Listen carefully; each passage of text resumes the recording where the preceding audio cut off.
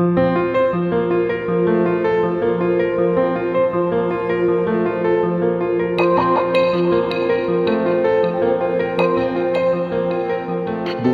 everybody, to Between the Lines, the podcast from Jewish Quest.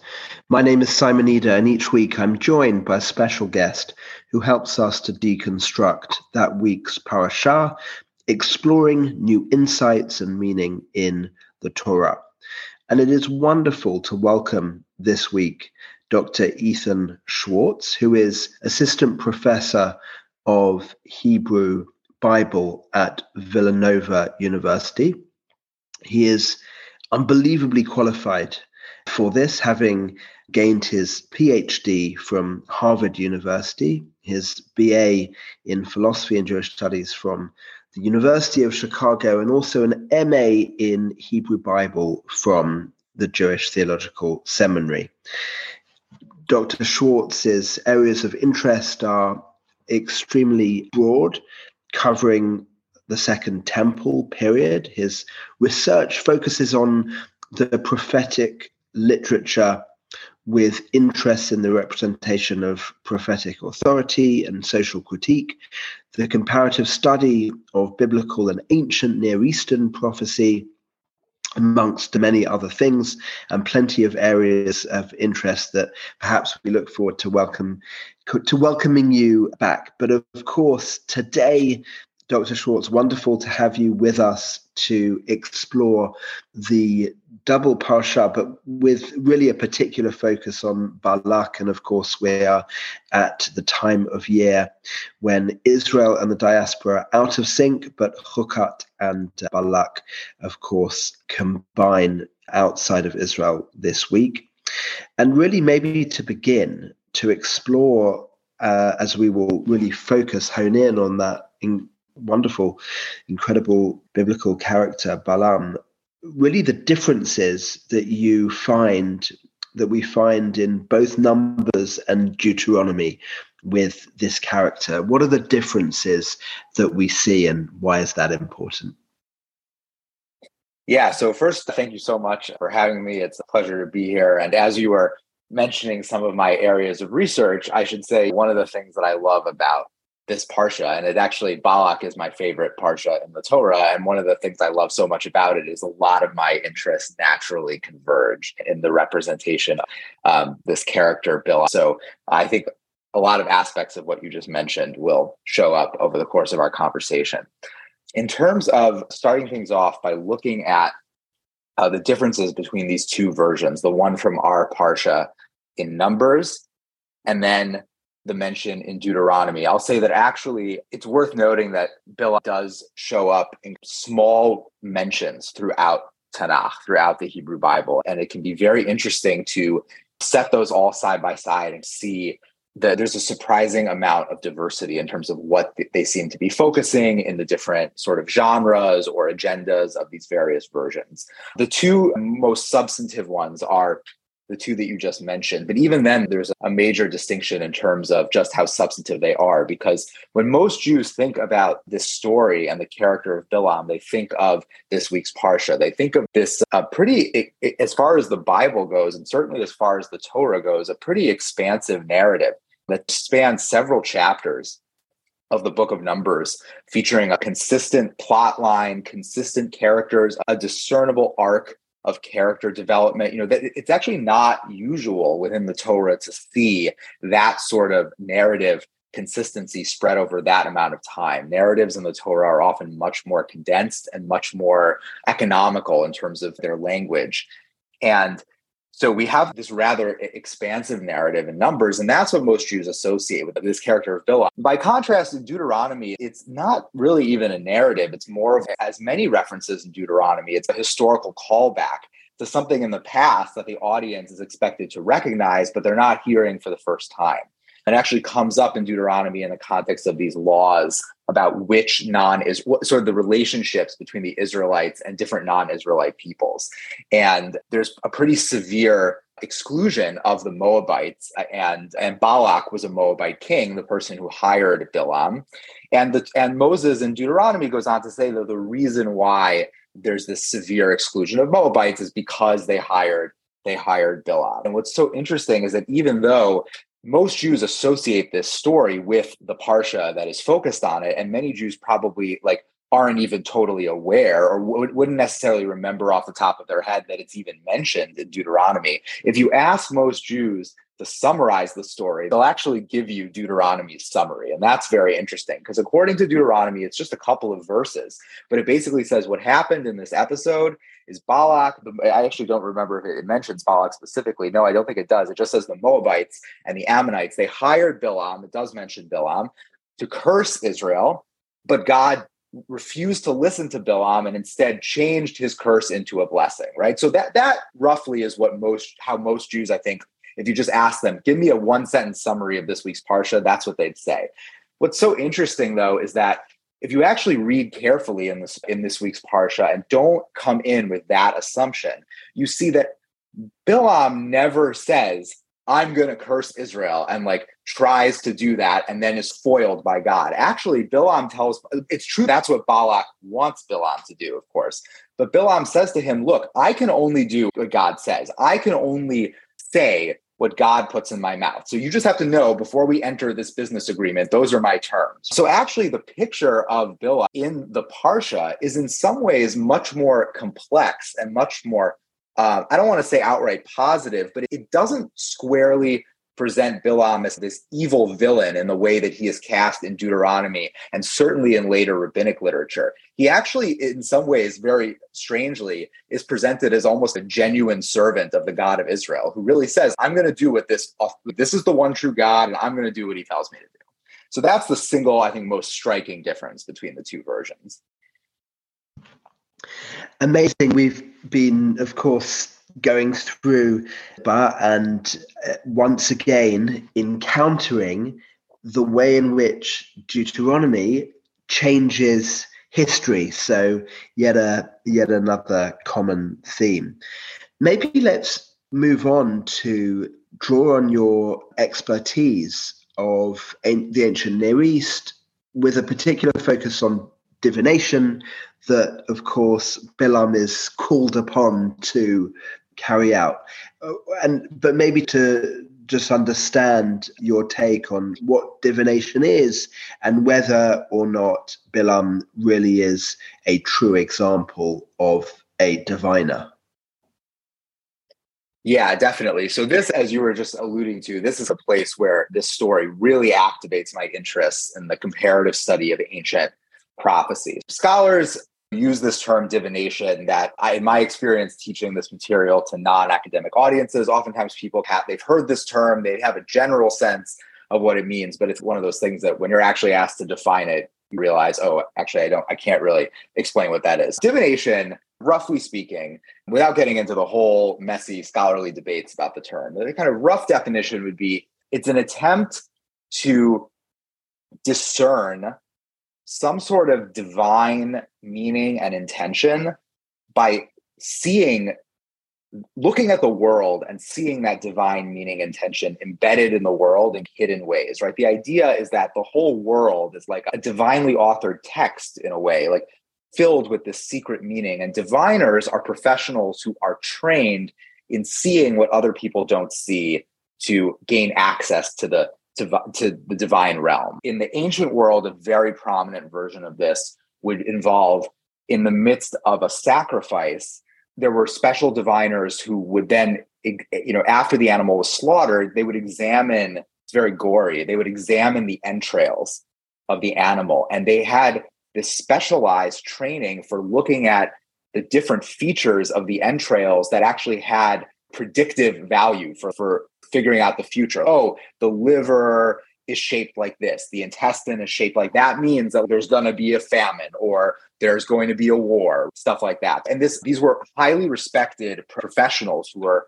commissioned to do this. Another example that is the sort of the most famous kind of divination still today, would be astrology or horoscopy, right? Looking at the heavens and discerning some sort of meaning from there, right? If we usually use the term prophecy as something that is initiated by the deity, by the God in question, who then speaks to a human being and tells them what to say, divination, again, this is very roughly speaking, but moves the other direction, right? Divination is human beings who are trying to gain access to that divine knowledge by seeing it embedded in the world. So there's a lot of features of how Balaam is described that seem to align with what we know about diviners from the ancient Near East. And not perfectly. There's no sort of single, there were various different types of diviners, and there's no perfect fit. There's no, oh yeah, Balaam was clearly this kind of diviner or that kind of diviner. That doesn't seem to be the point of the story. The story seems to be creating a composite picture of these different kind of diviners. So Balaam seems to be someone who is specially trained in communicating with the divine realm. And there's a lot of sort of hints about that he does this by the means of looking at omens and figuring things out. So what's interesting then, and this is where a lot of my work on the story ends up touching, is that if divination is about just gaining information from the divine realm, Balak actually hires him to convince, not just to gain information, but to actually do something, to effect a real change in the world, to curse Israel, right? So normally that scholars would not talk about that as being quote unquote divination. Like the scholarly category for that would be magic, right? If divination is an attempt to gain information from the divine realm, magic is an attempt to actually influence the divine realm and convince the gods to do things that you want them to do, right? So the truth is that in the ancient world, magic and divination these are heuristic scholarly categories. In practice, they were very messily intertwined. But it is interesting about the story that Balak hires Balaam to basically do a magical thing, right? To convince the divine realm to curse Israel. And Balaam seems to be described more as someone who interacts with the divine realm and gains information, but doesn't necessarily ever claim to have power over it in that way. Let's maybe address another area of seeming conflict, just as to where Balaam is actually from. It seems that there are different possibilities, and I wonder if you could go into them and share why that's important. Yeah, so this is a very subtle element of the story that is really easy to miss, but it's actually not clear where Balaam comes from. And this is a place where the contrast with Deuteronomy is again helpful, because Deuteronomy very unambiguously situates him as coming from a place called Petor Aram Naharaim, right? Or in the English translation, Petor of Aram Naharaim. So Petor being a city and Aram Naharaim being a region.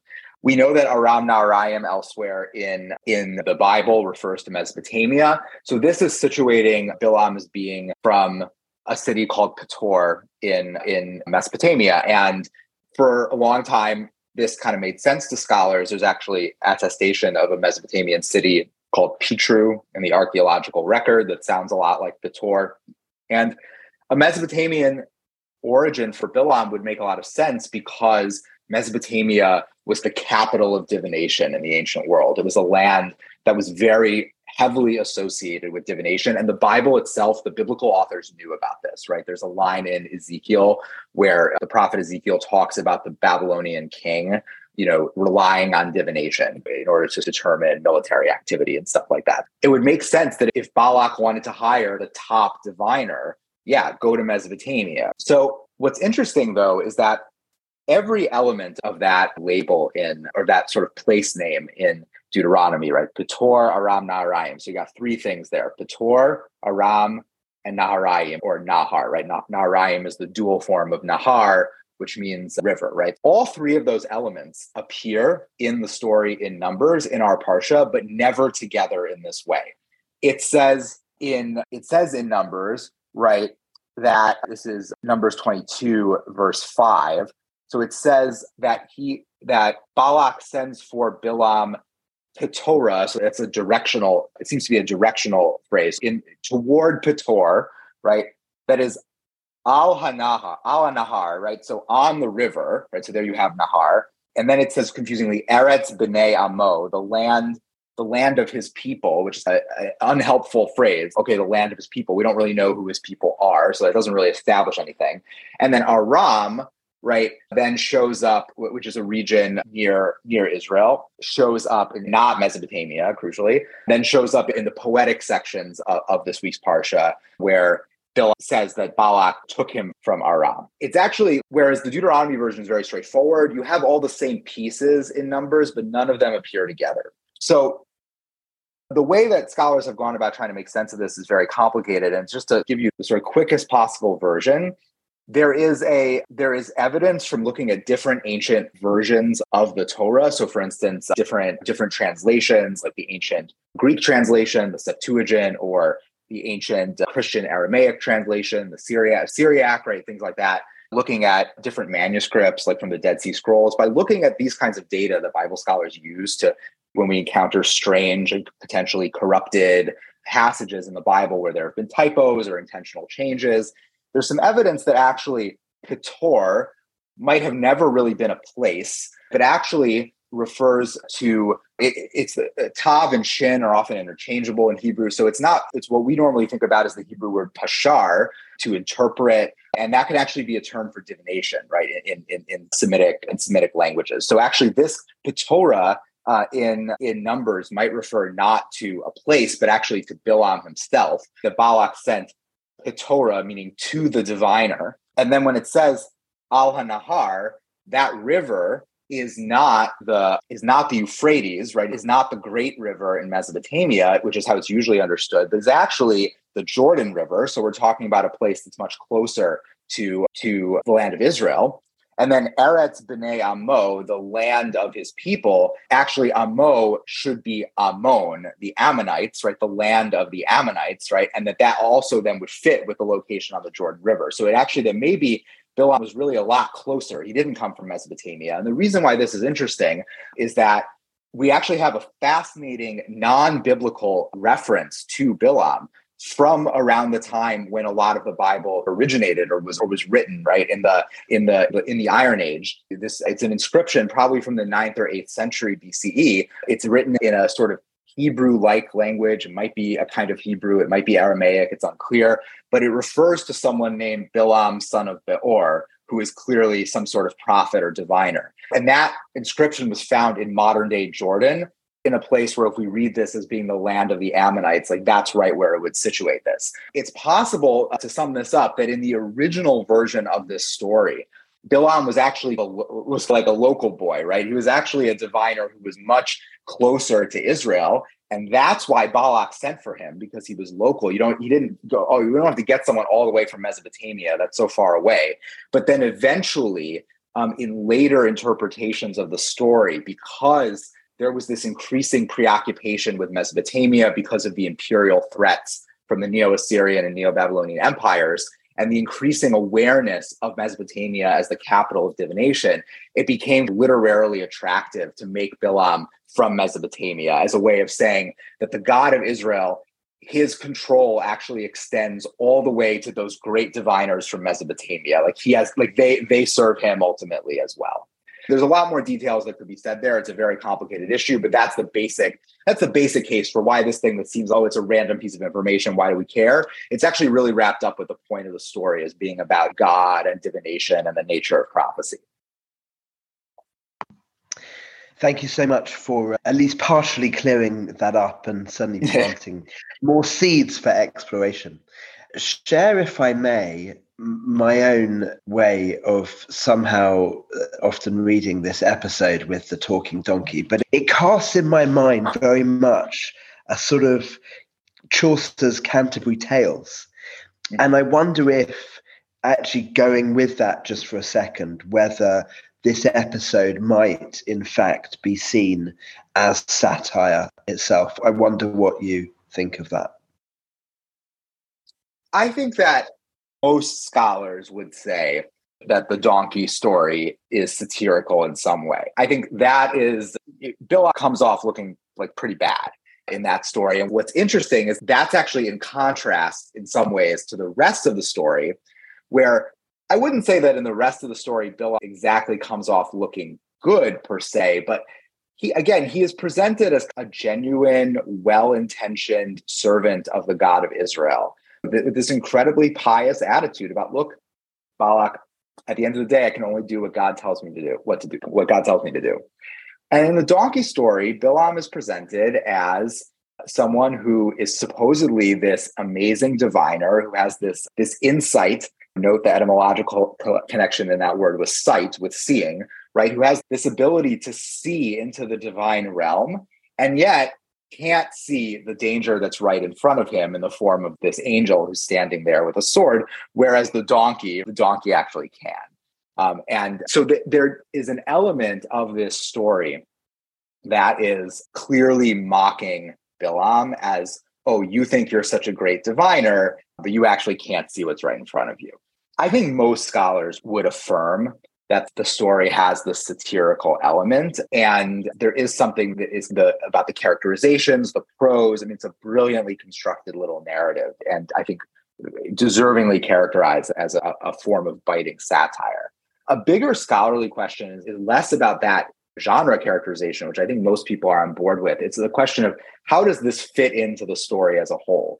Because again, as I was just alluding to, there's a way in which the tone is quite different from the rest of the story, where again, Balaam might not come off looking great elsewhere, but he doesn't come off looking nearly as silly as he does in the donkey episode. And several scholars, and I would identify with this position, see this as a later addition to the story. And there's some evidence for that in terms of how there's a line right before the donkey episode about how Balaam is traveling with Balak's emissaries. And then after the donkey episode, that almost verbatim, that same line is repeated. That's often a sort of a side effect of scribes splicing into a text something that was not originally there. It seems to me like this satirical story of the donkey really highlighting the limitations of Balaam's divination was probably at minimum a separate story, maybe even later, written in light of some of those more negative traditions like we find in Deuteronomy. And at some point it was added in to the version of Numbers, but whereas some scholars would say it doesn't fit at all, it's totally at odds with the rest of the story, I see a good amount of continuity. It's, again, to repeat what I've said a few times, it's true that Balaam, it looks worse here, but there is a general theme of establishing the limits of his divinatory power that is true in the main story and true in the donkey episode. So I see it as really fitting into the overall arc. Just on the continuation of the satirical theme, I wonder really where else you see echoes of this in wider biblical literature and what the kind of theological importance of the satire is. So the biblical authors, and this is exactly the sort of thing I'm really interested in my academic work, they are very engaged with this question about the nature of prophetic communication and the nature of the question of the sort of intermediation between the divine and human realms. That might sound to us like just such an obvious basic level of the Bible. It's the story of the relationship between God and Israel. God is the main character. God is the point of the whole thing. Of course, it's about divine human communication, but the mechanics of divine communication, how it actually works, who has access to it, how do they have access to it, right? These are, if you live as the ancient authors did in a world where you see God's activity all over the place and God really does communicate with human beings in an active way, the question of how it works and for who and where, these are pressing questions that, yeah, they're theological, but they're also in some sense very practical and political. So a lot of the biblical literature, but especially in what we now characterize in terms of genre as the prophetic literature, right? They're not just reporting divine human communication, they're actually working through the complexities of it and thinking about how it works. And so I see the Balaam story in general, but especially the satirical element, as being an important example of that, of really theorizing biblical prophecy. And just because satire is funny does not mean that it's not serious. Satire actually, it's in the nature of it that it's a very serious form of comedy. It's the use of humor to draw attention to social problems, to political and religious hypocrisy. We could go on and on, but satire it's an incredibly powerful both literary and political tool. And there are the whole question of, is there humor in the ancient world? Of course, there's humor in the ancient world, but how do we identify it? it's a very messy question because humor is so culturally determined. Like we think things are funny that they probably didn't think were funny and vice versa. So there is humor elsewhere in the Hebrew Bible. But I think the bigger question of how this satire in the Balaam story fits in, it's less about the broader question of humor or satire and more about the broader question of these authors thinking about what prophecy is. And for me, that's like why this Parsha is such a rich, it's a great story with amazing characters, but at the same time, it's also a really rich theological resource because it's asking those questions in these very vivid and intense ways. Dr. Schwartz, thank you so much for sharing such wonderful insights on your favorite Parsha and giving us plenty of food for thought. Of course. Thank you so much for having me. If you enjoyed this podcast, then please do subscribe on Apple Podcasts, Stitcher, Spotify, or wherever you get your podcasts. And of course, do check out more of our exciting content that we have on our mothership, jewishquest.org. You may also find out more from Dr. Ethan Schwartz from his wonderful essays that can be found on the Torah.com, including one which expands more on what we've been speaking about today. And we do, of course, look forward to meeting again next week as we continue our journey through the Book of Numbers.